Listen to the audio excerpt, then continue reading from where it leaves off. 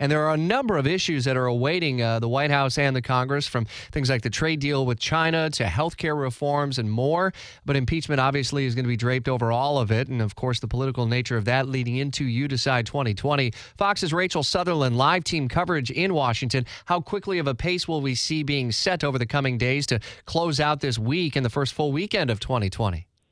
Well, this week probably not much will go on, but next week, obviously, the House and Senate reconvene. They'll be back on the Hill. A lot of discussion over the ground rules for a potential Senate trial, with House Speaker Nancy Pelosi still holding those articles of impeachment. So it could be a lot of horse trading going on.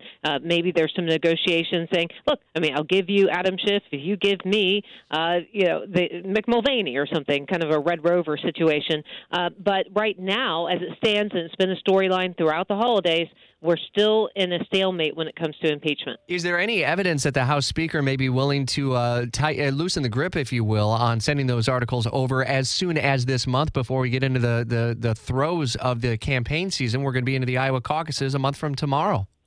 That's right, a month away, and no indication from Speaker Pelosi is what she's going to do. She's been very quiet about this, just saying she's not ready to name impeachment managers as the one to go over and help conduct the trial. And so with so little to go on, we're just kind of in this vortex where we don't know what's going to happen. But next week, I would say buckle in. It's going to heat up fast. 7 key issues facing the Congress and the White House in 2020 now. And Jamie Dupree's Washington Insider blog at WOKV.com will hear coverage throughout this week and throughout 2020, live at the same time with Fox's Rachel Sutherland. Thanks.